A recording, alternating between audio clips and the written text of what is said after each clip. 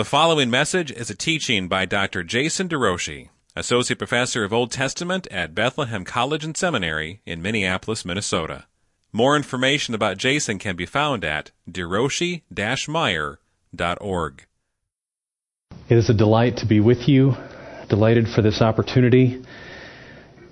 This paper is kind of the climax of a journey. It was a 10-year journey for me in wrestling with the issue of baptism.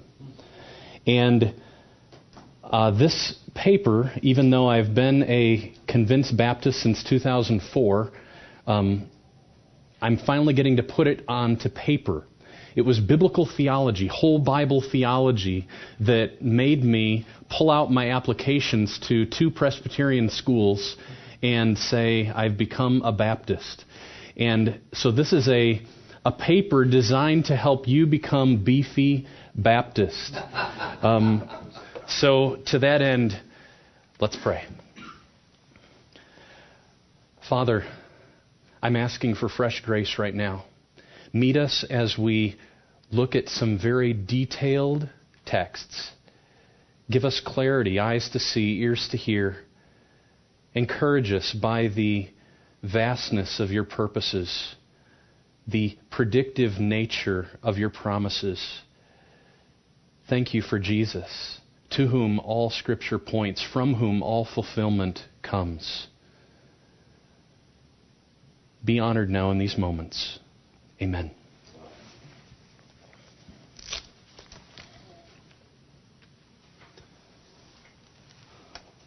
I will do my best to remember to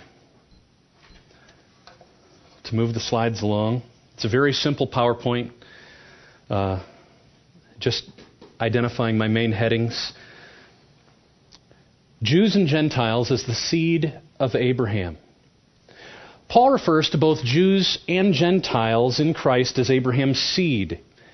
This is clear in Galatians 3:28 and 29, where he asserts, there's neither Jew nor Greek, there's neither slave nor free, there's no male and female, for you're all one in Christ Jesus. And if you are of Christ, then you are offspring of Abraham, heirs according to the promise.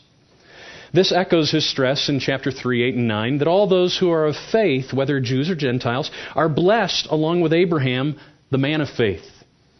Similarly, with the citation of Genesis 17:5, Paul affirms in Romans 4:16 and 17 that the promised inheritance depends on faith in order that the promise may rest on grace and be guaranteed to all the offspring, not only to the inheritance of the law, but also to the one who shares the faith of Abraham, who is the father of us all, as it is written, I have made you a father of many nations. Now, in the very next verse, Paul again alludes to the same text and links Abraham's fatherhood of the nations with the promise in Genesis 15:5 that the patriarch's seed would be as numerous as the stars in the sky, who in hope against hope believed that he would become a father of a multitude of nations, according to what he was told, so shall your offspring be, Romans 4:18. The apostle views the Gentile participation in the New Covenant community as fulfilling Old Testament promises regarding the seed. Now, turning back to the Old Testament, within the original context of the Abrahamic and Mosaic covenants, seed most directly designates a category of biology or ethnicity distinguished from the nations or the Gentiles. Indeed, it is through the seed that the nations would be blessed, God's overcoming Adam's curse and reconciling to himself some from all the families of the earth. How then can Paul, in Romans 4:18, link Abraham's fatherhood of many nations, Genesis 17:5, with the promise that his offspring would be as numerous as the stars, Genesis 15:5? The challenge is that Genesis 15:5 appears to address most immediately only natural seed. Please look to the heavens and count the stars if you're able to count them. So shall your offspring be. Now, within the context of Genesis 15, the seed promise specifically answers the dilemma raised by Abram's assertion that Eliezer of Damascus is his heir, but not his seed. And God stresses that the very offspring that would come from your loins, Genesis 15:4, would inherit the land. Also, Abraham's struggle in Genesis 15 is directly associated with the earlier parallel promise that his seed would become like the dust of the earth and claim the land, Genesis 13. The rest of Genesis associates the seed promise of Genesis 15:5 most immediately with the patriarch's natural descendants, a select group of which would inherit the promised land. Elsewhere, references to the stars and dust are similarly limited in focus to the promise of land and to the Old Covenant nation of Israel, the land that would be lost and the nation that would dwindle to a small remnant through the curse of exile. Furthermore, later Old Testament texts, especially from Esther and Ezra-Nehemiah, explicitly restrict seed language to biological lineage when associated with the Old Covenant age. Nevertheless, we will see that Genesis itself and a number of Old Testament prophetic texts anticipate the expansion of the seed of Abraham to include those redeemed from both ethnic Israel and the nations during the eschatological age of the Messiah.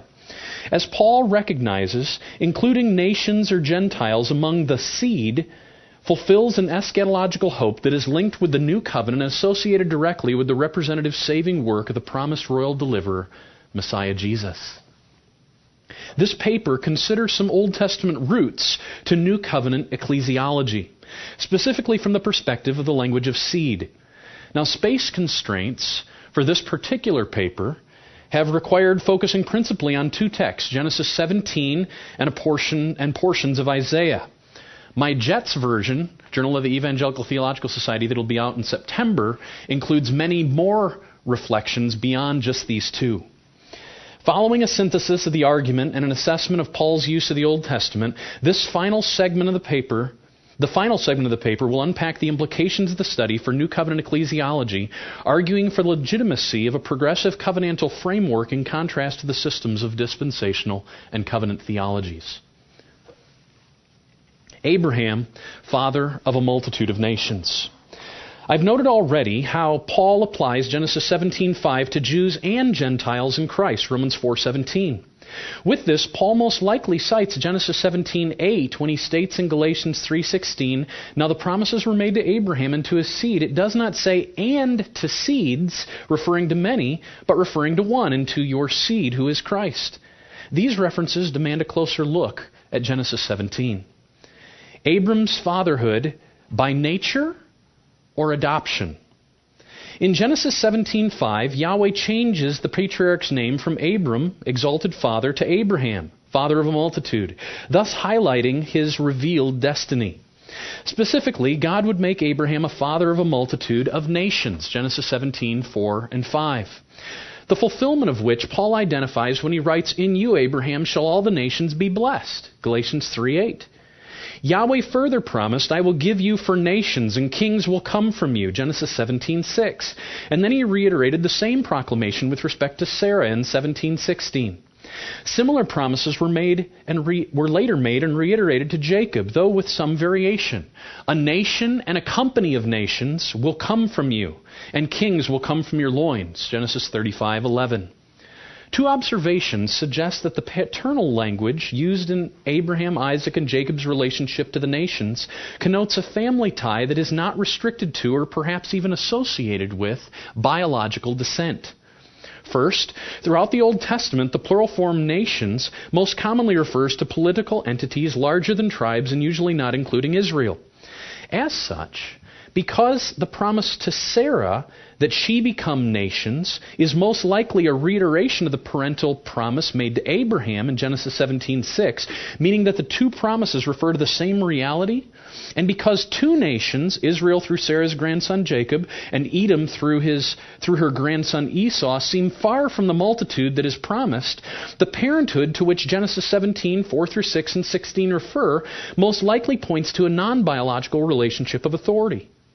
Second, while the Ishmaelites, Edomites, Midianites, and several other peoples mentioned in the genealogy lists of Genesis 25 and 36 are known to have biologically derived from Abraham, only the one nation of Israel is known to have descended from Jacob. Consequently, the fact that Jacob is to bring forth a company of nations suggests his family is larger than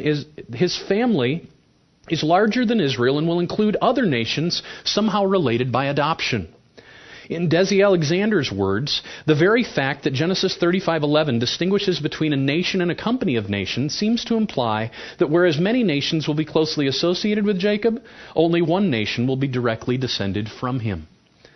Now, the above evidence calls the reader to view Abram's paternal relationship over the nations principally as an elected rather than formal or biological association.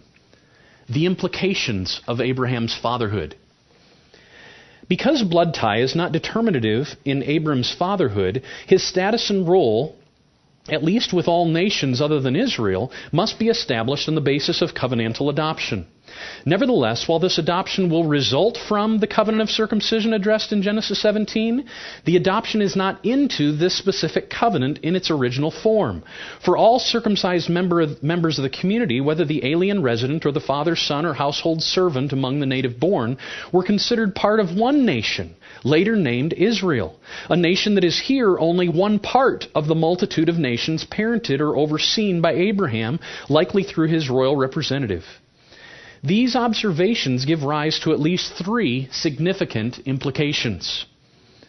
First, Genesis 17 highlights the progression of two distinct covenantal eras that were already anticipated in the framework of Genesis 12, 1 through 3, where Abraham must first go to the land in order to become a nation, realized in the Mosaic covenant, and then once there, he must be a blessing in order for all the families of the earth to be blessed, realized through Christ in the new covenant. And I direct your attention over to the handout. Number one, you'll see, even though the most English translations don't capture it, there are two imperatives in this passage that create two distinct stages in the Abrahamic covenant. The first focused on nationhood, covered in Genesis 15. The second focused on the blessing reaching all the world after someone representing Abraham is a blessing. Be a blessing.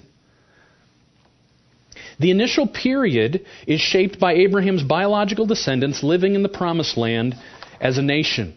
The nation would become known as Israel under the Mosaic covenant. They would claim the Promised Land, bearing the charge to heed God's voice in order to serve as mediators and displayers of God's holiness, and by this, agents of blessing to the world. Exodus 19, Deuteronomy 4. This is the initial era. But next, in light of the temporally successive imperative, be a blessing, next comes the final period, the age of fulfillment, which is enjoyed only after Abraham's seed, realized in Jesus Messiah, serves as agent of curse-overcoming blessing. During this period, known now as the New Covenant, God would reconcile mankind, and Abram would stand as the father of many nations, a fatherhood manifest through an earthly royal descendant who would rule over all. Second, at one level, both the covenant and land associated with the initial era should be treated as eternal. For God would fulfill His purposes for the Abrahamic covenant progeny and property, Genesis 17, 7 and 8. At another level, however, the eternality of the Abrahamic covenant is qualified by the period of fulfillment. That is, while the Abrahamic covenant is eternal, it gets transformed in the age of the Messiah, both with respect to participation and with respect to property. Genesis 17 envisions a day when Abraham's fatherhood will expand beyond ethnic Israelites to include the nations. The fact that God chose to use Israel as the agent of the world's deliverance will ever establish a temporal positional distinction within the one family of God. As Paul would note, there are natural and wild branches in the tree of New Covenant life. Romans 11.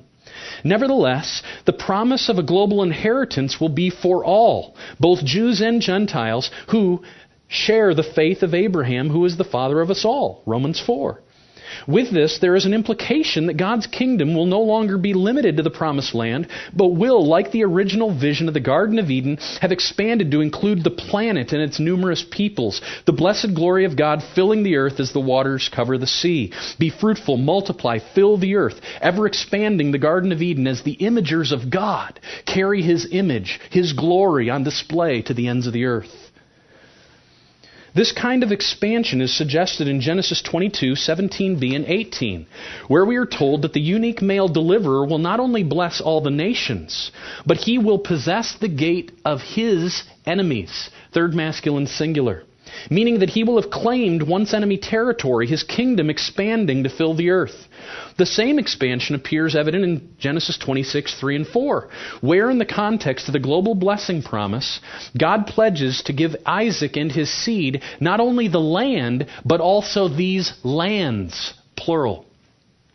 Third, Because the people later known as Israel are but one nation among the many that Abram will oversee as covenant father, and because the particular male royal descendant of Abraham alone will inaugurate the age of blessing, Genesis 17 works with Genesis 15:5 to set the stage for Paul in a context of eschatological fulfillment in Christ to identify Jews and Gentiles as having a place in the one family of Abraham, apart from circumcision and the law that would later be associated with it.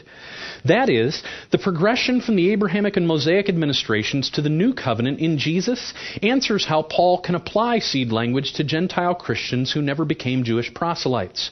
They are counted as seed only because they are identified by faith with the seed who is Christ.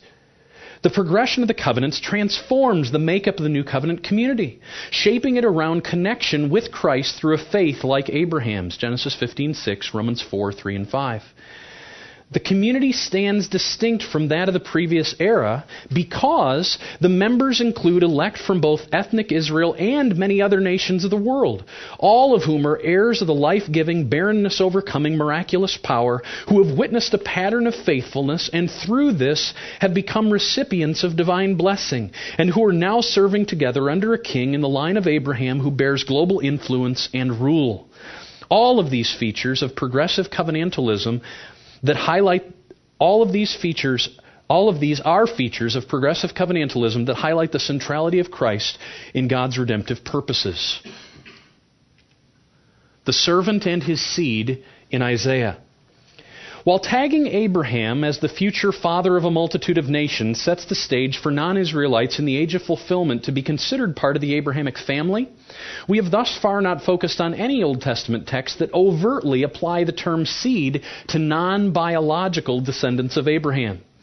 The Pentateuch teaches that non-native aliens and household slaves could become Israelites, and that their children would be considered the patriarch's seed: Rahab, Ruth, Uriah the Hittite. But this required full incorporation into the Abrahamic and later Mosaic covenant communities, including male circumcision and other law-keeping. There are a number of Old Testament eschatological texts, however, that explicitly anticipate a broadening in how seed language is applied in the age of the New Covenant associated with the Messiah. We will restrict our study to some passages in Isaiah. Now, more than any Old Testament prophet, Isaiah detailed the nature of the Messianic age that would fulfill the Abrahamic promises of worldwide curse destruction. Like other Old Testament prophets, he envisioned Israel's restoration coming in two stages. So after they've been in exile, a two-stage restoration. And Isaiah is not the only one. Hosea, Zechariah, and Daniel all envisioned this two-stage process.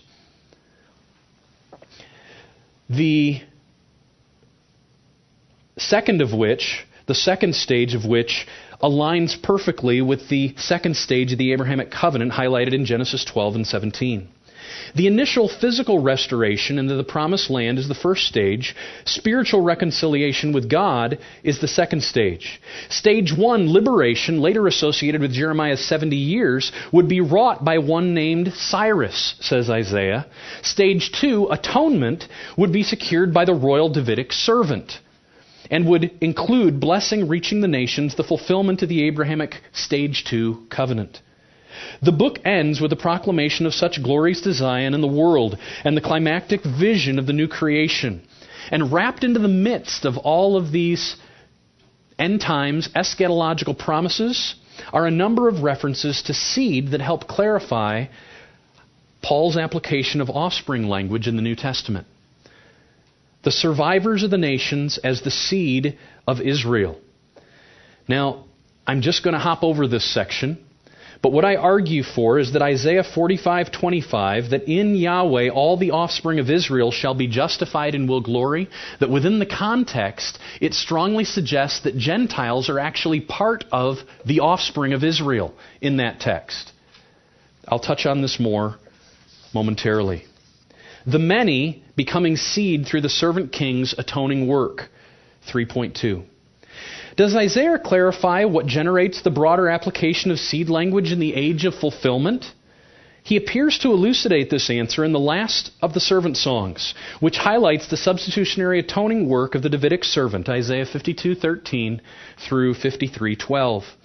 The prophet earlier highlighted that following the fires of judgment against Israel, Yahweh would cause a holy seed in the line of David to sprout, 6:13. A royal seed whose kingdom would be eternal, whose life would bear fruits of justice, righteousness, peace, wisdom, and faithfulness in the likeness of God and in a new and consummate Garden of Eden, and whose reign would include a remnant from every nation, chapter 6, 9, 11. Building off this botanical imagery, in 6:13 and 11:1, the prophet later says of Yahweh's servant, he grew up as a tender plant before Yahweh, and like a root from dry ground, neither form nor majesty was to him, Isaiah 53, verse 2. So we see the seed or sprout language in chapter 6 and chapter 11 applied to the royal king, and then in Isaiah 53 we see it applied to the suffering servant. Thus, the servant of Isaiah 53 is none other than the promised royal son of David, anticipated throughout the book.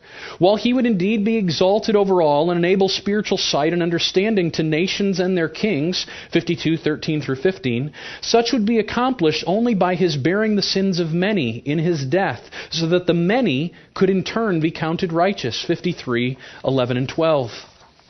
The righteous servant would suffer a substitutionary guilt offering would suffer as a substitutionary guilt offering under Yahweh's just wrath. But having fulfilled his purpose unto death, he would rise and be completely satisfied at the sight of his offspring. Hear that. His seed. He would see the seed and be satisfied. All who are now redeemed. Isaiah 53:10 and 11. So what is the identity of the many, and how does this many relate to the servant's seed?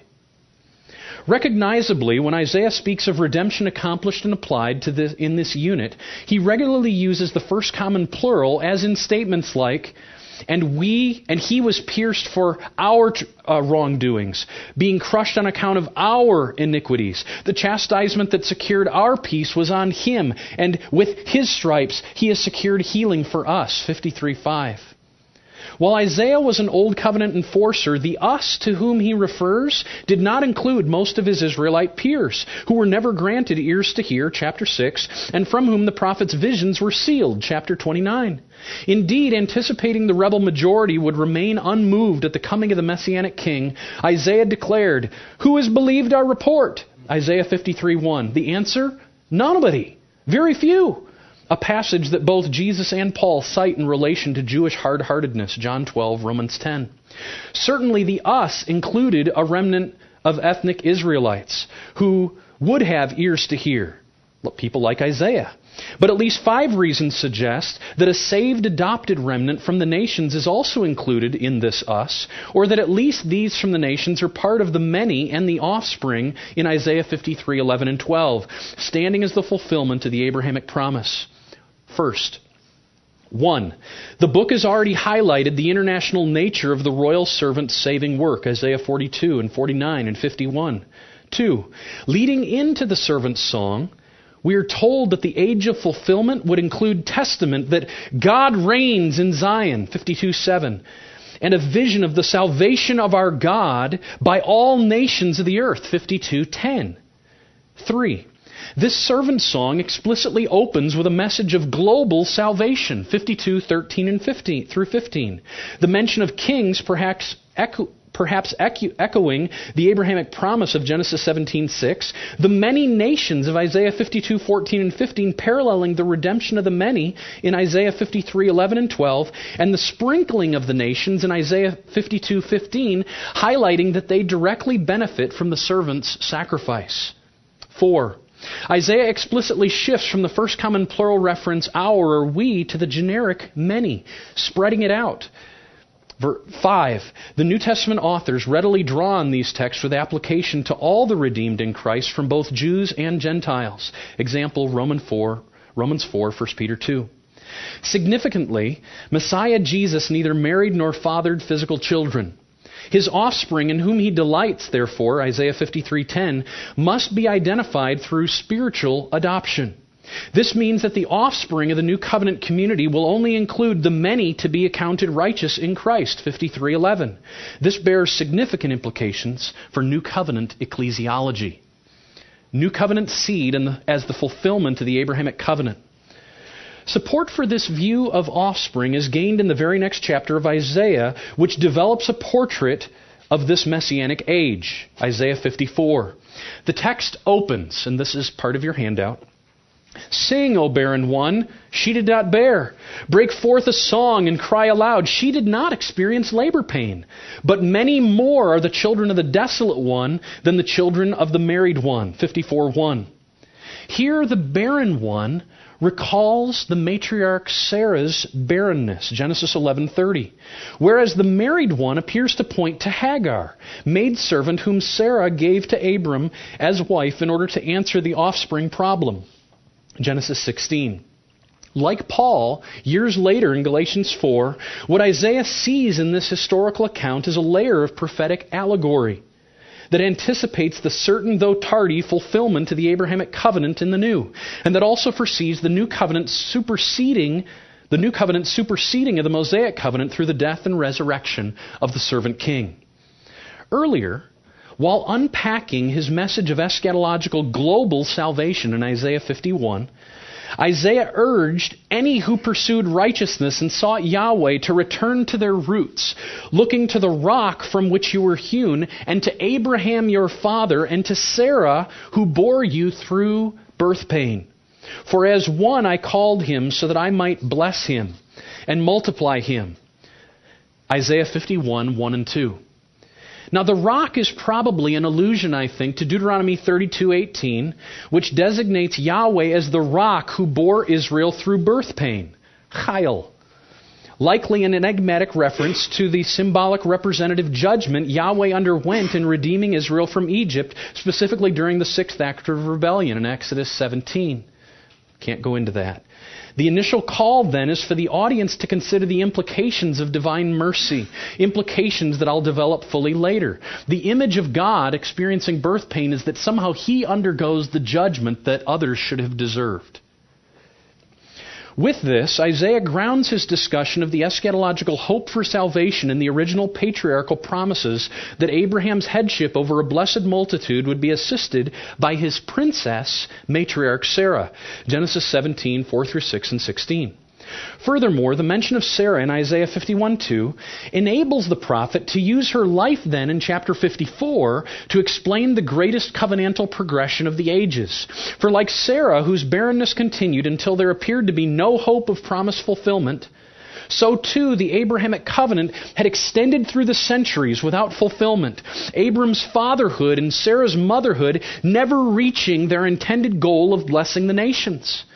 Nevertheless, in calling his audience to look to Abraham, look to Sarah, Isaiah reminded them of the Genesis promises and pushed them to anticipate that salvation would rise out of the judgments of exile. Just as Sarah in her old age did give birth to Isaac and ultimately the nation of Israel, so too the Abrahamic covenant would indeed reach its goal. The children of the desolate one would become even more numerous than those of the rival old covenant represented by Hagar, Isaiah 54:1. Now in that future day, the covenant community's dwelling place, it says in verse 3, Isaiah 54, verse 3, it says the covenant community's dwelling place would need to be expanded. Why? Because the family would be so much more numerous than before. Your offspring will have inherited the nations. Therefore, because there's nations that are part of the tent, it needs to be bigger. In light of the Abrahamic context, this phrase suggests not only the expansion of the promised land to include the world, but also the fulfillment of the blessing reaching all the families of the earth. Abraham will have become the father of a multitude of nations. And because the redeemed nations operate as an inheritance, they appear to be fully identified with and incorporated into the offspring of Abraham, their head. Importantly, Isaiah 54:1 notes that the generating of offspring in the new covenant occurs without labor. Do you hear that? It occurs without labor, without birth pain for the covenant people. Sing, O barren one, she didn't bear. Break forth a song and cry aloud. She did not experience labor pain. But more are the children of the desolate one than the children of the married one.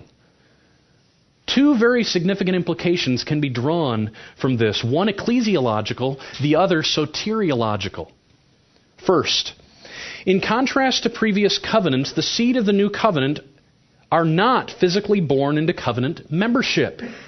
Even Sarah ultimately experienced labor and pain at the birth of Isaac, Isaiah 51:2. But the barren one's lack of labor in childbearing suggests that spiritual adoption, not physical birth, would characterize the identity of the new children. The physical genealogical principle so evident in the Abrahamic and Mosaic covenants does not continue once the Abrahamic covenant reaches its fulfillment in the new. For membership is now solely conditioned on spiritual rebirth, which is generated, as we are going to see, through the sacrificial death of the servant king, 53:10. While nothing in the text suggests that ethnic distinction will be eradicated in the new covenant, the wording does mean that membership will not be assumed simply because of ethnicity.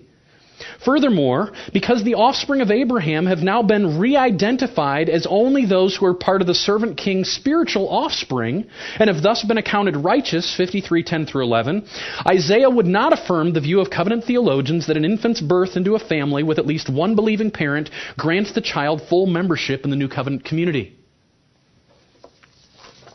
Second, first one ecclesiological, second one soteriological. Second, because throughout Scripture, labor pain is directly associated with judgment, Genesis 3:16 and beyond, and only rarely accompanied by hope. Just look through the text.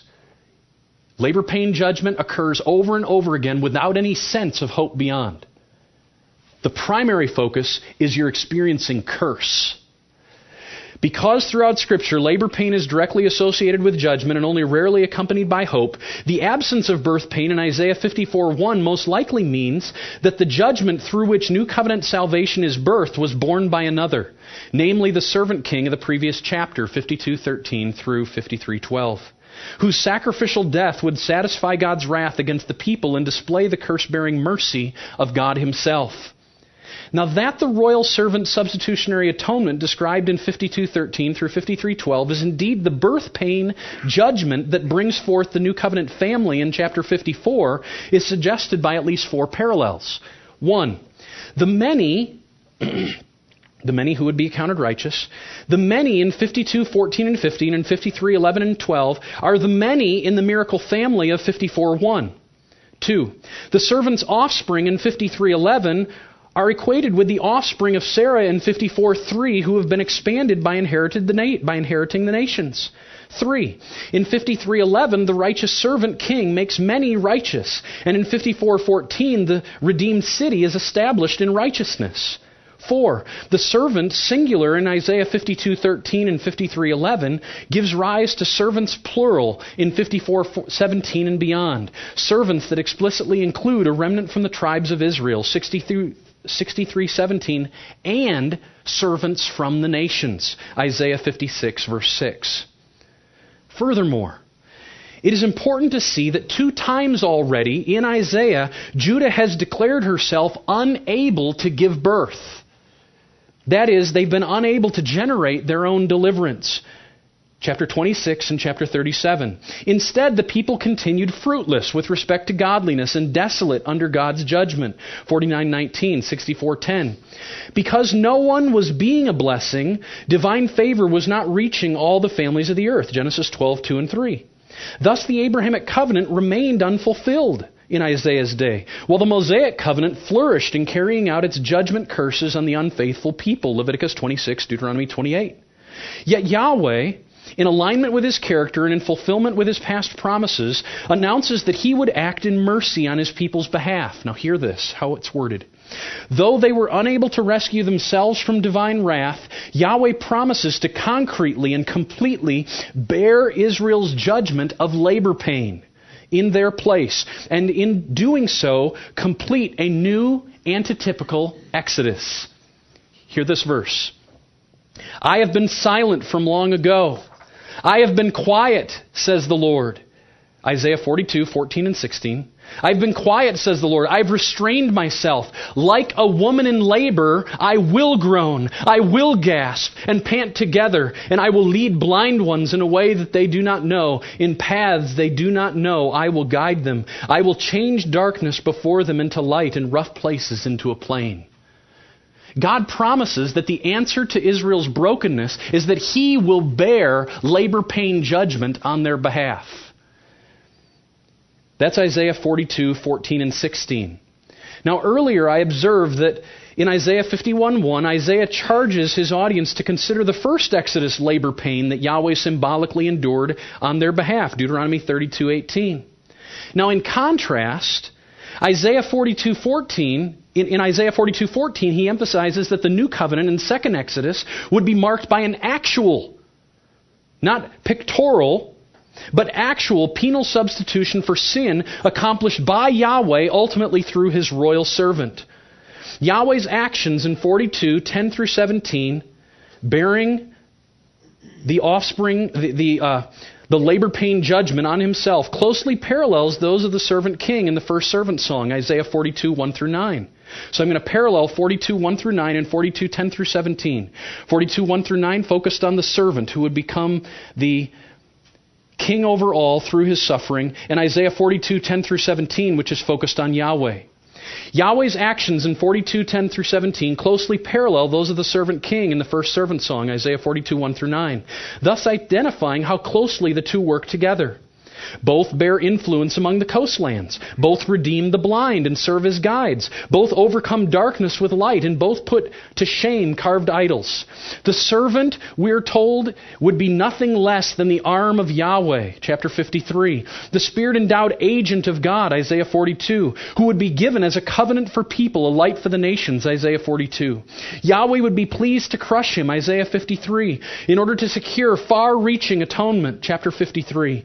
But this servant would also die the substitutionary death willingly, Isaiah 42, 50, 53.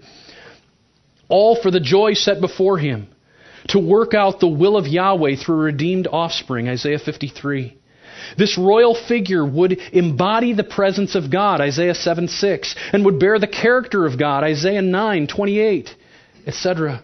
And through him, God would establish his reign on the earth, Isaiah 9:52, 53. As the representative royal offspring of Abraham, the royal servant's faithful obedience would secure new life for all who submit to his kingship. And these redeemed would then be counted his offspring, a children no longer desolate, but now flourishing and expanded, having inherited the nations, 54, 1 and 3. What hope is found in Isaiah's good news? Conclusion for this Isaiah section.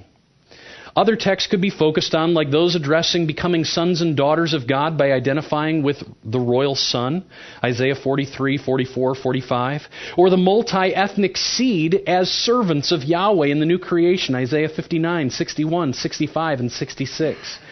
Nevertheless, I have noted enough text to show that Isaiah envisioned the age of New Covenant fulfillment to be centered on the servant king, who would have offspring from both Jews and Gentiles identified with him solely by spiritual adoption. He, as the representative of Israel, would become the agent of universal blessing, the instrument by which Abram's royal fatherhood would be realized on a global scale. Synthesis and fulfillment in Christ. Abram's fatherhood realized through Christ. I began this paper by observing that Paul's application of the seed designation to both Jews and Gentiles in Christ, Romans 4, Galatians 3, is a step that marks a redemptive historical shift from an age of promise to an age of fulfillment. Both the Abrahamic and Mosaic covenants incorporate seed language in three primary ways. One, all those who by physical birth were part of Abraham's family, Esau included. Two, a subset of Abraham's biological descendants who take on national status as Israel within the Promised Land, Esau not included. And three, a unique individual biological son who would play a significant typological role in redemptive history, types leading to Christ, the antitype. While the Abrahamic and Mosaic covenants did not regard first-generation proselytes as seed, they did consider their children to be such, making covenant membership and offspring status almost completely overlapping. While the Abrahamic and Mosaic covenants initially restricted seed language to physical descent, they also pointed ahead to a day when covenantal spiritual adoption would replace ethnicity as the foundational mark of the patriarch's fatherhood. The promise that Abraham would become an adoptive father of many nations anticipated this shift, and then prophets like Isaiah predicted it through their eschatological New Covenant promises. Together, these prophets envisioned an international people gathering in an eschatological Zion under a single Davidic king, whose own penal substitutionary death would exalt him over all. At the cross, Christ experiences the divine labor-pain judgment that births salvation for the many, securing for him the inheritance of the nations. Since Christ's atoning work, the true offspring of Abraham are those who have become the seed of the Messianic servant king through spiritual rebirth. They have experienced the great exchange that their representative head supplies. He bears their sins and counts his righteousness as their own. The narrowing of the seed and the hope of the promised offspring. Whether due to divine selection or personal forfeiture through covenant disloyalty, the Abrahamic and Mosaic covenant texts often identify subsets within the overall descendants, and by this create a continuum of various types of offspring. Asaph speaks in this way when he writes that the Israel to which God is good is only those who are pure in heart. Psalm 73:1. Such narrowing resulted in a mixed community made up of members with different status and privilege, and among which one could distinguish those offspring associated with Abraham only by biology and ethnicity, and those true offspring also linked to him by faith in his God. Both types of members received the covenant sign of circumcision, and both were ultimately called upon to keep the Mosaic covenant. But only the latter group typologically pointed to those in the new covenant. Those from faith are blessed with Abraham, the man of faith, Galatians 3:9. Within the new covenant, Paul speaks of his fellow ethnic Israelites, saying, "Not all who are descended from Israel belong to Israel," Romans 9:6. Similarly, Paul earlier affirms, "No one is a Jew who is merely one outwardly, but a Jew is one inwardly," Romans 2:29. Elsewhere, we learn that God regards both Jews and Gentiles as part of the true Israel of God, Galatians 6:16, if they are joined by faith to Christ, the true Israel. Isaiah 49:3 and 5, and Abraham's true seed, Galatians 3:16. From the beginning, the revealed goal of the national aspects of the Abrahamic covenant, Genesis 12:17, was that the progeny and property associated with the patriarch would expand into a global kingdom, with Abraham serving as the father of a multitude of nations through his representative king, Genesis 12:17, 22, and 26. Faith in God to fulfill the offspring promise is what fueled Abraham's life of obedience. And it testifies to the patriarch's inability to bless the world. He couldn't do it on his own. Only the true offspring could fulfill it. That is, from the beginning, the believing remnant viewed the promised royal deliverer as representative of the many. And only through his representative obedience and substitutionary sacrifice would blessing ultimately reach all the families of the earth. This one, Messiah Jesus, is the true offspring of Abraham, Galatians 3:16, in that he, in fulfillment of the Genesis promises, bears the role of father, enemy destroyer, and blessing mediator on Abraham's behalf. But he is also the patriarch's superior. For the hopes of both Abraham and the world rested on him. John 8:56-58. Those who surrender to Jesus as representative authority will indeed participate in the single family of God and be counted Abraham's seed. Galatians 3:29. Implications for theological systems. I want to conclude this paper by considering how the biblical portrayal of the seed of Abraham supports a progressive covenantal framework. To do so, I'll distinguish my interpretation from that of dispensational and covenant theologies. Progressive covenantalism and dispensational theology. Highlighting discontinuity between the Testaments, dispensational theology has traditionally viewed the New Covenant Church not as a continuation or replacement of Israel, but as a unique people of God in redemptive history. In this framework, ethnic Jews in Christ still maintain a distinct privilege to the promised land that they will enjoy in a future millennium separate from believing Gentiles. This study affirms the newness of the New Covenant community. but not in a way that distinguishes the privileges of any members within it. In Christ, Jews and Gentiles alike are co-inheritors, fellow body members, and co-partakers of the promise in Christ Jesus through the gospel, Ephesians 3:6. The inheritance is out of faith in order that according to grace the promise may be certain to all the offspring, not only to those out of law, but to those out of the faith of Abraham, who is the father of us all, just as it is written, a father of many nations I have made you, Romans 4:16 and 17. Furthermore, Christ fulfills in the church God's long-range purposes given to Abraham. Because all the world's hopes for reconciliation with God rested on what God would do through Abraham, Genesis 12:3, the nation of Israel's disloyalty and punishment heightened the world's condemnation, distancing all in greater ways from hope, Romans 3:19 and 20. Nevertheless, when King Jesus, who stands as Abraham's ultimate seed and represents national Israel, Isaiah 49, Galatians 3, when he performs all required obedience, he secures life and blessing for redeemed Jews and Gentiles alike, who together make up one regenerate people of God, the seed of Abraham, Galatians 3:29. Rather than being an unexpected formation, the New Covenant Church in Christ is the natural anticipated end in the progress of the biblical covenants.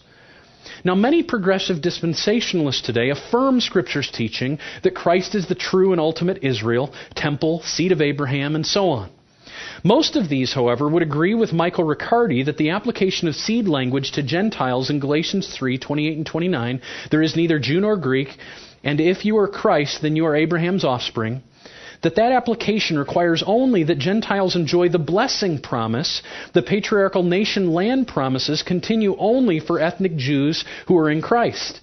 In his words, in Galatians 3, Paul represents justification by faith in Messiah as the fulfillment of the promise of universal blessing to the nations through Abraham's true seed. It does not, he says, cancel or reinterpret the promise of land for the great nation, end quote. Further, another dispensationalist, Robert Saucy, has stated, the promise concerning the physical seed constituting the nation of Israel, the promises concerning the physical seed constituting the nation of Israel remain alongside the universal promise, even as they did in the original statement of the Old Testament. End quote. Now, I believe this line of reasoning is flawed on a number of fronts. First, the view fails to appreciate the two-stage progression evident within the Abrahamic covenant itself. Stage 1 realized in the temporary Mosaic covenant, wherein Israel became a nation enjoying the land. Stage 2 was inaugurated when this nation, through its representative head, fulfilled the charge to be a blessing and thus served as the instrument of blessing to the world, Genesis 12:3.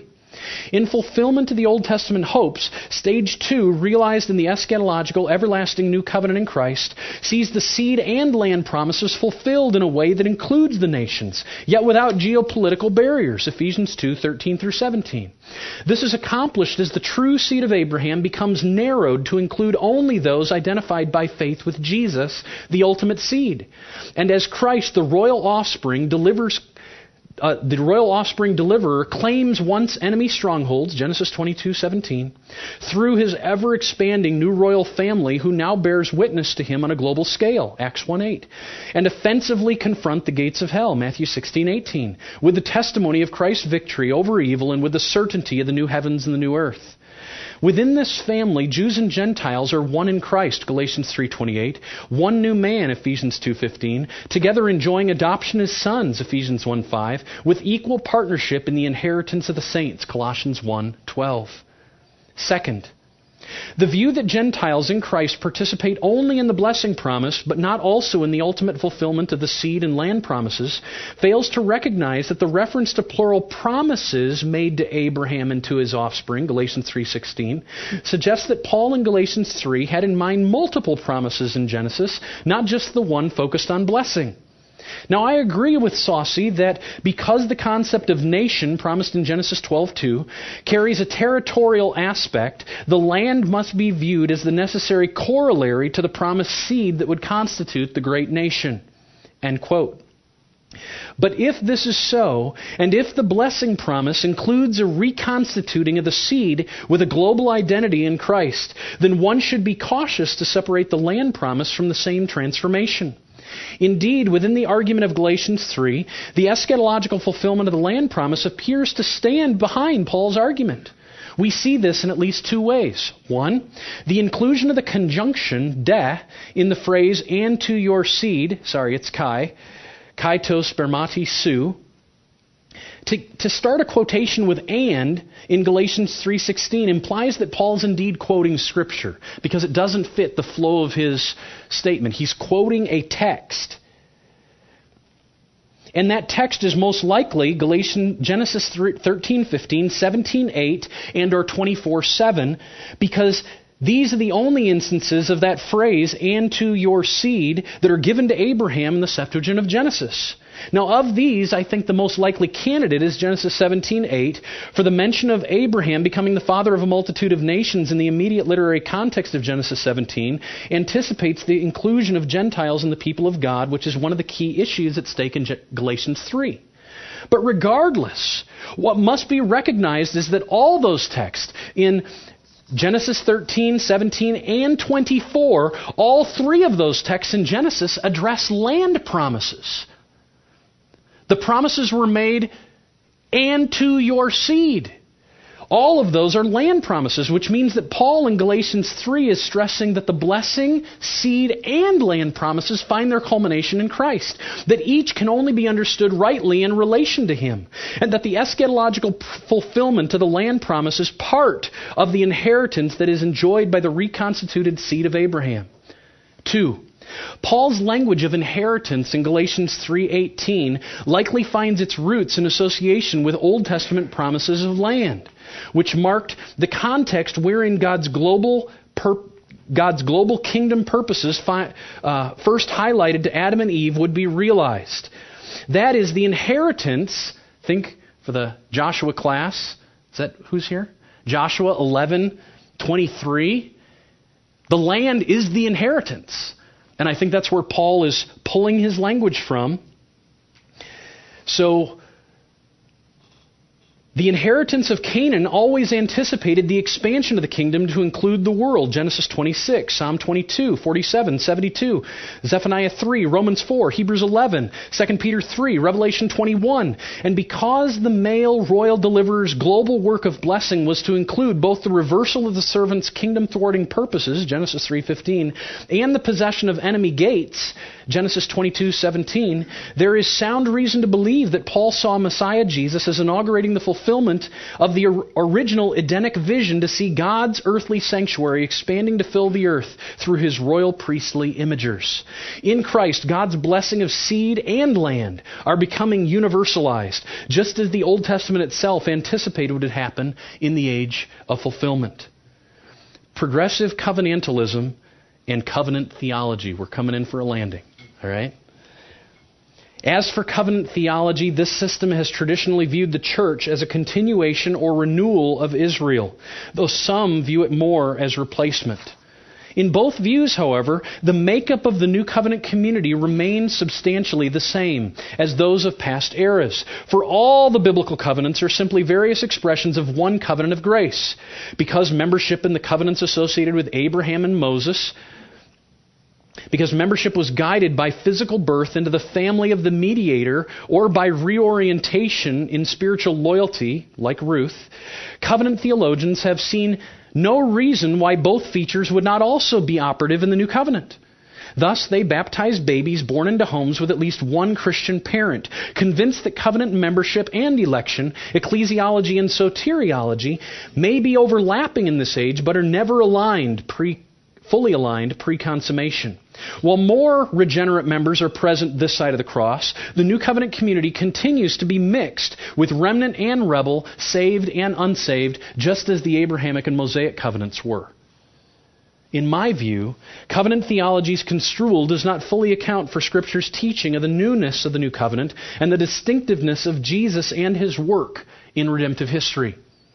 First, by treating the Abrahamic covenant as a monolithic reality substantially equated with the new covenant, many covenant theologians miss that Genesis 17 distinguishes two progressive eras for the everlasting Abrahamic covenant. The first national, Genesis 17, 7 and 8, with circumcision and therefore a genealogical principle as its sign, Genesis 17, 9 through 13.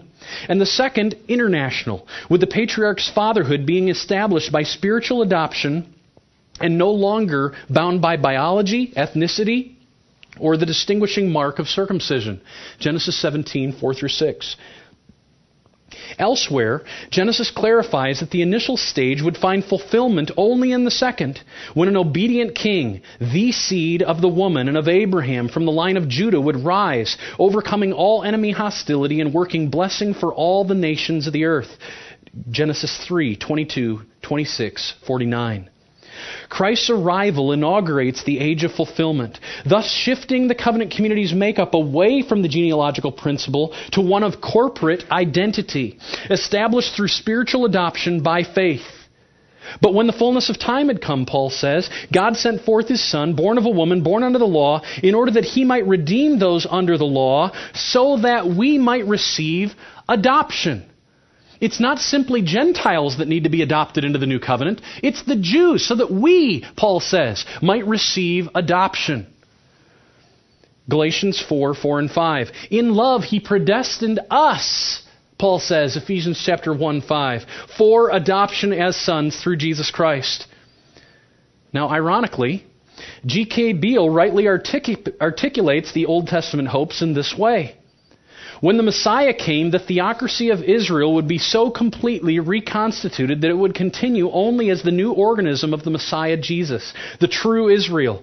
In Him, Jews and Gentiles would be fused together on a footing of complete equality through corporate identification. End quote. We must see covenantal progression in the move from promise to fulfillment. In Christ, spiritual adoption, not physical descent, becomes the mark of the new covenant community.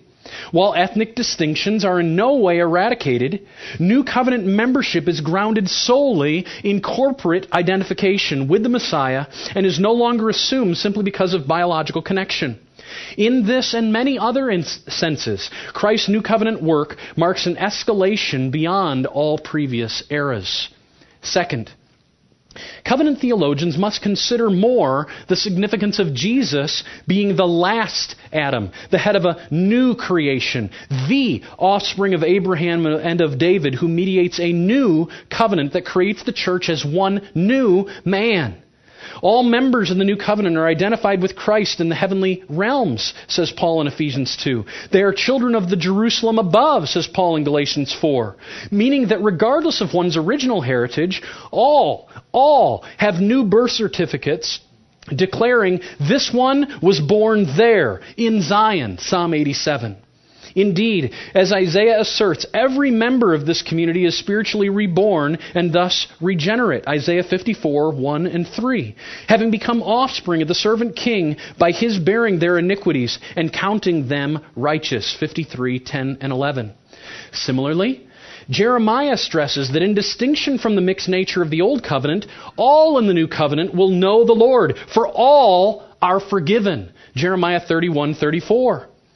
Now, the fact that the new covenant has been enacted in Christ, Hebrews 8:6, using the perfect passive of namatheteamai, and thus stressing the completed action with continuing results, the fact that the new covenant has been enacted in Christ seems to me to mean that already the new covenant community is made up of only regenerate, even if some aspects of the salvation are not yet complete. Jesus' atoning sacrifice both effects and is effectual.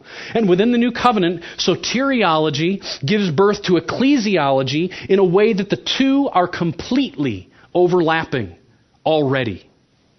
Because Messiah Jesus had no physical children and yet enjoys offspring, Isaiah 53:10, and because new covenant membership comes without birth pain judgment for all but the covenant head, 54:1, the genealogical principle is no longer operative.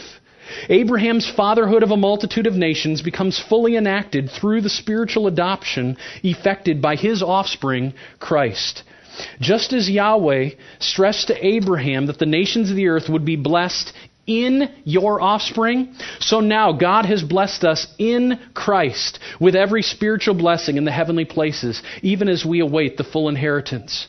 Christ is the seed of Abraham and of David, and the one through whom both Abraham's fatherly headship over a multitude and David's eternal throne find fulfillment. Today, whether Jews or Gentiles, slaves or free, males or females, all become offspring of Christ and then of Abraham, only through union with Jesus by faith. The New Testament knows no New Covenant community apart from this relationship, and therefore the church should apply the New Covenant sign of baptism only to those who are reborn through faith in Christ. It is those in Christ who are sons of God, those who have put on Christ, who are baptized, and those who are Christ's, who are counted Abraham's offspring, heirs according to the promise. Galatians 3:26 through 27 and 29. Thank you.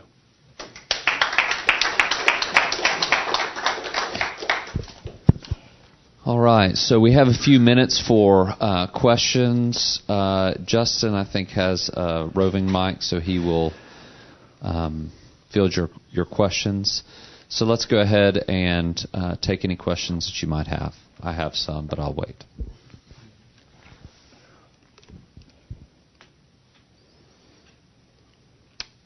Chip.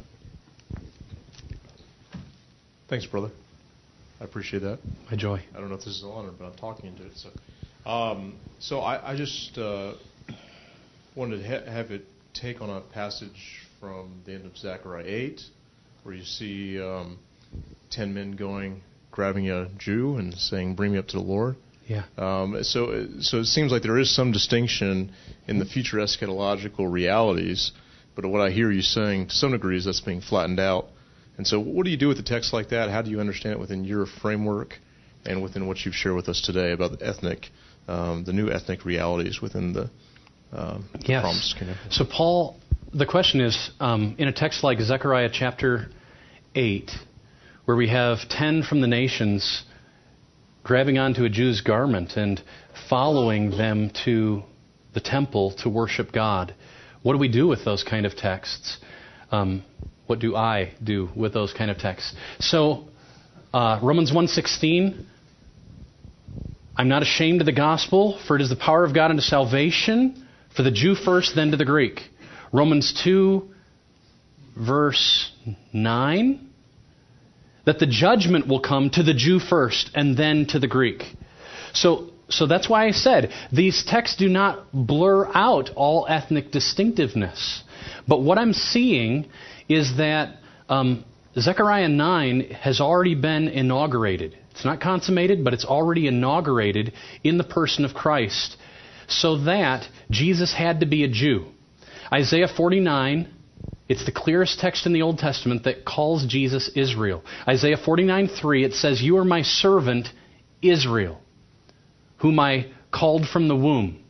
And then in Isaiah 43:5, it says, "You are my servant, who I called from the womb to bring back Israel." But it's too light a thing that you would only redeem Israel, that you would also be a light to the nations. So Jesus, we have to, I think, understand when we're reading these prophetic texts that there is a corporate identity. So that already with the Great Commission to fill the earth, in one sense, there's an apparent sense in which the Old Testament is a come and see, come to the temple. And the New Testament is a go and tell. But in another sense, it's still a come and see. Because what happens is Jesus is the temple. Hebrews chapter 12 says, we haven't gathered to Mount Zion. Already we have gathered to the New Jerusalem. Already. So texts like Isaiah 2 and Zechariah 8, I see already being inaugurated. And it's coming to us through Jesus and his band of reconstituted Israelites, the 12 men, who are from then being commissioned to go from Jerusalem to Judea, Samaria, to the ends of the earth. And in doing so, because Jesus is the temple, he goes up physically, he sends his Spirit, the church becomes the temple, and so it's less a go and tell, and more of the temple is actually coming to people. The temple of God, to be able to meet Jesus, is being ever expanded through the church. So we have two types of eschatological texts. We have the texts that say the Gentiles will spark jealousy among the Jews, and then we have texts that say the Gentiles will come to meet God at the end of the age through the Jews. And those two bring attention, and the way that I resolve it is that the texts that have Gentiles gathering to the Jews already, it's happening through Jesus and the reconstituted Israel of the apostles, and that in making disciples and calling people to follow all that Jesus has commanded them, teaching them to obey all that He's commanded them, people are uniting themselves with Israel. They are grabbing onto the hem of the garment and being drawn in. And then that all this process, the majority of which the church is expanding among the Gentiles, still growing among the Jews, but mostly expanding among the Gentiles. Ben Merkel and I we still need to have our talk, but I'm prone to see that even in the remnant manner of Romans 11:26, so in this remnant manner, all of Israel will be saved, that there is still an anticipation that a larger group of ethnic Jews will actually be regathered in, as it were, and re-identify themselves with the new covenant. So, and it'll be aroused through this sustained jealousy through the ages of what God has granted the Gentiles. So it's kind of like a child who gets a present on Christmas. It's everything he wanted. The gift comes, and then next day he forgets about it. And it goes into his closet until a month later when Johnny, his neighbor, comes over and goes and grabs that gift out of the closet. And all of a sudden, it awakens something so that particular present becomes the very best gift in the world, and your child wants it back. I see that somewhat being what's going to happen. Jesus was a Jew. He was the Messiah of the Jews. And now I'm getting to enjoy that gift. And at some point, I think, at an increasing way as we approach the climax of the ages, at an increasing way, there will be a greater number of these Jews who will recognize that I'm getting to enjoy the gift that was given to them. And Jesus is big enough for all of us to enjoy it at the same time. Other questions? Go ahead and introduce yourself, too. Yeah, I'm Daniel. You know me from Dr. Kosberg's class. Not coming from a background of either covenantalism or dispensationalism, how provocative would something like this be? Because I come from a background where we say what you're saying. Okay. Yeah. And so I guess... So how provocative... what would that be a problem among I think Baptists or Presbyterians? Or, yep. Yeah. Well, is there any dispensationalists or covenant theological Baptists in here that feel provoked? Anybody want to push back or raise questions? I'm provoked, but I'll ask in a minute. But that's okay. In a healthy way, I think. I would say that dispensationalists by nature have high level of discontinuity and are by nature Baptistic.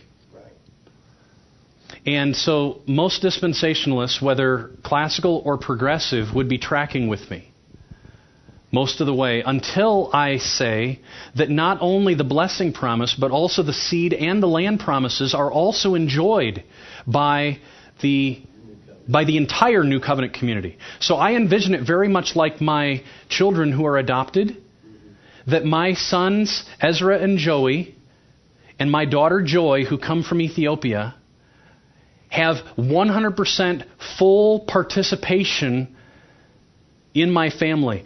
My biological kids don't have any more privilege than my adopted kids. Everyone together will enjoy the same inheritance, as small as it may be. And similarly, the way I see Paul talking, I think he's talking that way. And the way that I see the Old Testament anticipating it, I think I see it that way. That Israel has to have on their mind that they were always here for the sake of the nations. And their hope was built on the Son who would come and represent them. As for covenant theologians, they would disagree, but I'm not certain what their response would be. I sent my paper to Gordon Hugenberger, pastor of Park Street Church in Boston, to Jay Sklar, Old Testament professor at Covenant Seminary, Miles Van Pelt, Old Testament professor at Reformed Seminary, and Greg Beale. Greg is an interesting figure because, here he's more Presbyterian now than he was before, but because he's at Westminster. But he'll say that's not true. He says he's always been this way, but let me just read a footnote, and I see a tension going on in Greg Beale, and I would love for him to. I wish he would have responded to me and asked me about it, but I see a tension wherein there's some lack of consistency in his New Covenant theology. Let me just read my footnote. Beale, himself a Paedo-Baptist, baptizes babies. He's a Presbyterian. Seems inconsistent in the working out of his own model with respect to baptism. On the one hand, in alignment with the quote, remember he's the one that I quoted about corporate identification. On the one hand, in alignment with the quote above, he affirms and comments on Colossians 2:11 through 13, that one text that that connects circumcision and baptism. He says that Old Testament physical circumcision as a type has been fulfilled in eschatological spiritual circumcision and is no longer relevant for entrance into the New Covenant community. Instead, spiritual circumcision, he writes, made without hands, and baptism are ongoing realities designating entrance into the covenant community. Physical circumcision can be seen to have its typological fulfillment also in the rite of baptism. That's pages 808 and 809.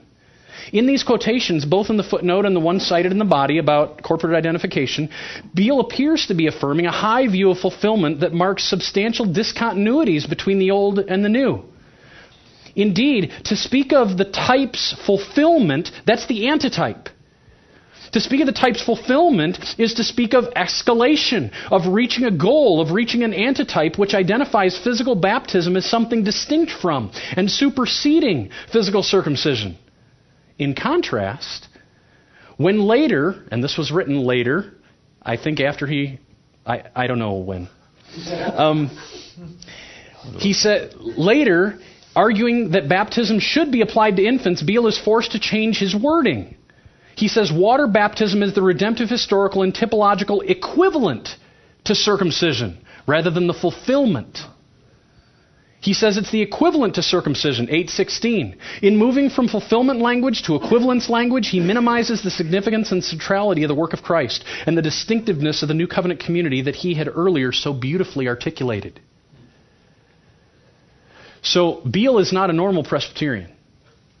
In the way that he argues in his book and in the classroom, I had him at Gordon Conwell, in the way that he articulates things, Greg may listen to this someday, and I'm sure Presbyterians are going to listen to this. I think Beale would make a better Baptist than a Presbyterian. Hear, hear. Thank you, Dave. Other questions?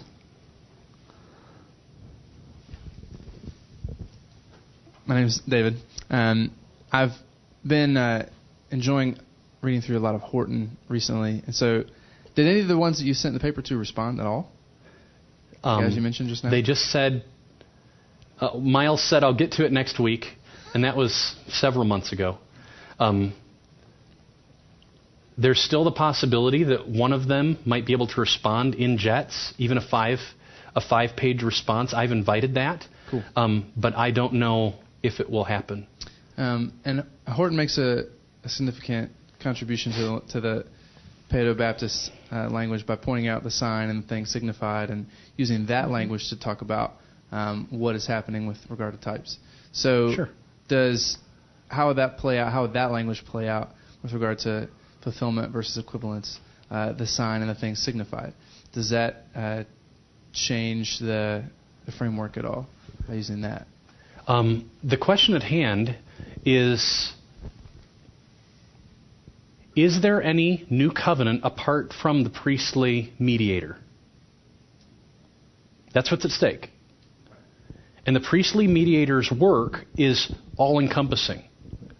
It includes full mediation resulting in atonement. I don't understand any new covenant outside of the mediator Jesus. There is no new covenant apart from him, but Presbyterians continue to want to baptize those who themselves have not enjoyed the atonement. So they're trying to have a new covenant apart from the mediator, at least for some.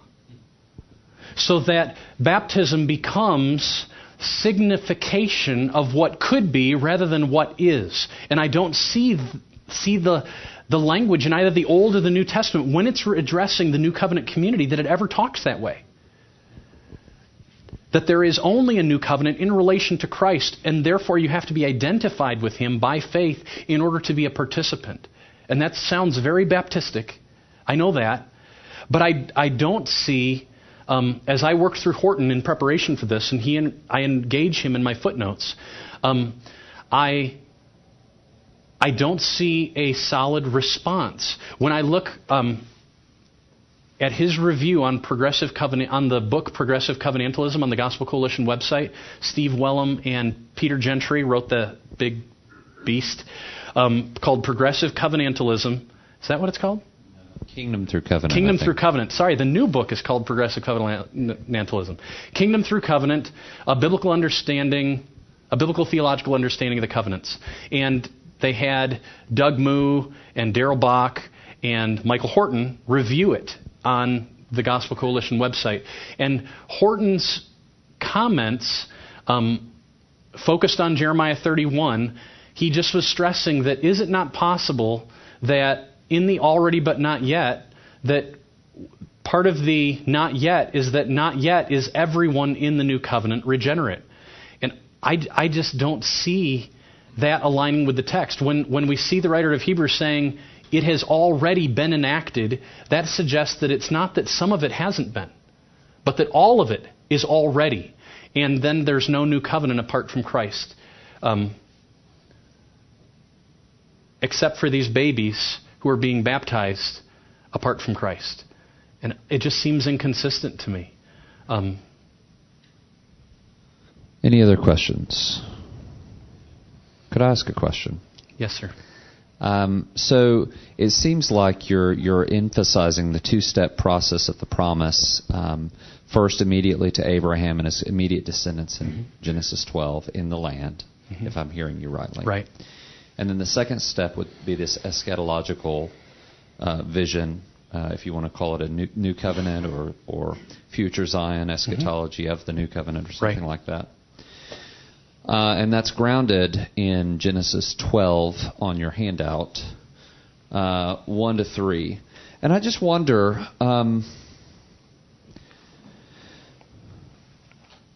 I wonder if, and it looks like you've done this on the basis of the two imperatives, but I wonder if that's laying too much stress on the imperatives, a two-step process in Genesis 12, 1 to 3. The reason I ask that is because it is conceivable to read 12, 1 to 3 as a promise for Abraham that then carries out implications later, maybe in the prophetic text that's expanded, okay? But, I mean, you could even see that 12:3, for instance, I mean, in Genesis, there's a lot of interaction with the nations in Genesis itself. So I wonder your thoughts on that. Is there any other supporting evidence? And even with the Genesis 17, they're out of order. The eschatological is first, and then so I just wonder, as you've seen it, is there any other supporting evidence that you could give for the two-step process in Genesis? The blessing reaching the nations gets specified in Genesis 22:17 and 18. And so when it does, it focuses on a single male offspring. In Genesis 17:9, offspring can be accompanied by plural pronouns. Their land. So the fact that Genesis 22:17b uses singular pronouns and Genesis 3:15 uses singular pronouns, it suggests that indeed Moses has the ability to distinguish between. So offspring is, as you know, is a term that is always singular, but it can have either singular or plural reference depending on the context.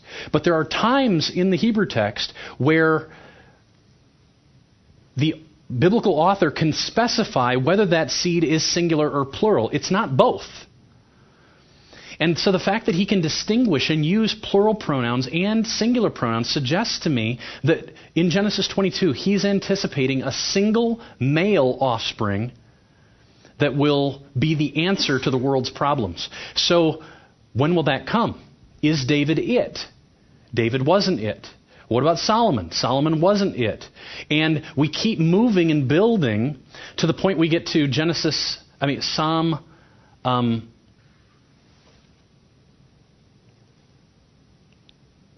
Psalm 72? Is that the final of the Davidic Psalms? So Psalm 72, where it says, L'Shlomo, to Solomon, for Solomon, however we're to understand it. In that text it has, may this king, whose reign will last forever, as long as the moon, whose reign will be expanded to fill the whole earth, may the nations be blessed in him. So my point at this juncture is simply to say that within Genesis there is a vision that is future. Genesis 49 calls it the latter days. The latter days when the blessings that are given all the sons are laid out, including Genesis 49, 8 and 10 with respect to Judah, that the scepter will not depart from him. And so it seems to me that already within Genesis, sure, God is using people like Joseph to bless the nations. But it is nowhere near the level that is anticipated. What we're expecting is a single male offspring of the woman who will actually overcome all the God hostility that the serpent has caused. The God hostility of a level that climaxes in the flood judgment, that climaxes in the Tower of Babel judgment. And so we're looking at an individual that is bigger than anything the Old Testament hopes for. And Moses himself, it seems to me, is looking in that direction when he begins to envision a prophet like himself who the people will finally listen to, even though they won't listen to him. And yet he is certain, it says, his latter days. So there's 4 latter day texts. Genesis 49, Numbers 24, the Balaam oracle, a star will rise from Jacob. And when it does rise, all his light, the light of that single star will make the light of all the multitude of stars grow strangely dim. Then Deuteronomy chapter 4 is the next latter days text that is explicitly a new covenant prophecy. And then Deuteronomy 31, where Moses says, in the latter days, judgment's going to just come upon you. I'm certain of it. You're rebellious now. How much more will you be rebellious after my death? So my point is there is an eschatological vision here that's being set up in the Pentateuch that I think Moses had, and that so we see typological anticipations. Even the inclusion of people like Ruth and Uriah the Hittite are anticipations. But the way that Genesis 17 language is, the father of a multitude of nations that I think have to be by adoption, and that adoption, if indeed the Genesis 17 vision is linked up with the blessing reaching all the families of the earth, Genesis 12, then they're looking for something beyond anything that happens in Genesis or indeed in the rest of the Old Testament. That the vision is shooting much further ahead to one who will truly be a blessing. That's I guess how my initial response would be. Okay. That's good. Thanks. Unsatisfied, but we can take it later. No, but it's good for good conversation later. Any other questions? If you could introduce yourself. Yes. My name is Dale South, and I just want to make sure I wasn't missing when we talk about with the progressive covenantal, with the promise of land as well. Do you see that just being a future eschatological New Jerusalem, or is there something else, more present with that?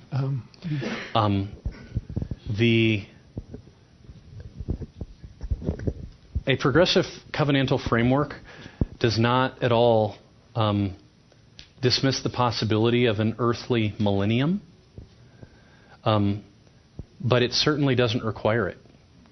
And that the millennium itself would only be typological of what the texts are ultimately pointing to, the New Jerusalem that we've already gathered to, Hebrews chapter 12, coming to earth, Revelation 21, as the bride of Christ, and that New Jerusalem, without a temple, that is, as I understand it, it would be there's no distinction between the temple and anything else. That's why we can say there's no temple. It looks like a cube because the Holy of Holies was a cube, and the Holy of Holies is all in all. There's no longer the barriers of segments and curtains and guardians, but rather all that has been done away with, so that the new creation, the New Jerusalem that we've already gathered to, is that Christ has taken us into the Holy of Holies and we have direct fellowship with our God. And that will become real, not in an eternal spiritual sense, in an eternal physical sense. That it will come to space and time, so that Romans 8 says this earth right now is groaning for the day when that new creation will come. So at one level, everything will be burned up. At another level, something about this world will be the same as in the future. So maybe it's like what C.S. Lewis portrays in the final book of the Narnia Chronicles. As they go deeper in and higher up, they recall Narnia. And it's like Narnia, but this is more real. It's like that was a shadow. But when I look at the mountains, well, let me put it this way. There's different ways that the new creation is portrayed. One of the ones I like best is Ezekiel 47, where the Dead Sea has been transformed, no longer dead, and it's filled with fish, and all the shores are filled with fishermen. I kind of like that idea of fishing for eternity. Jesus ate fish and chips after his resurrection. That's not that bad. There are tangible hints of a creation that is better than the millennium will be. I have no problem at all in the possibility of a millennium, but I will say in the last few years I've seen many texts that I thought were millennial get sucked up into a more global new creation that is already inaugurated in the person of Christ. And so it may be better to call me an amillennialist or an inaugurated millennialist with questions rather than a historic pre-mill guy, which I have been classically for many, many years. Thank you for listening to this message from the ministry of Dr. Jason DeRouchie, Associate Professor of Old Testament at Bethlehem College and Seminary in Minneapolis, Minnesota. Feel free to make copies of this message to give to others, but please do not charge for these copies or alter their content in any way without written permission from Jason DeRouchie. For more information on Bethlehem College and Seminary, we invite you to visit online at bcsmn.org. For more information on Dr. DeRouchie, visit online at DeRouchie-Meyer.org. Proclaiming the kingdom and treasuring a God who rules, saves, and satisfies through covenant for His glory in Christ.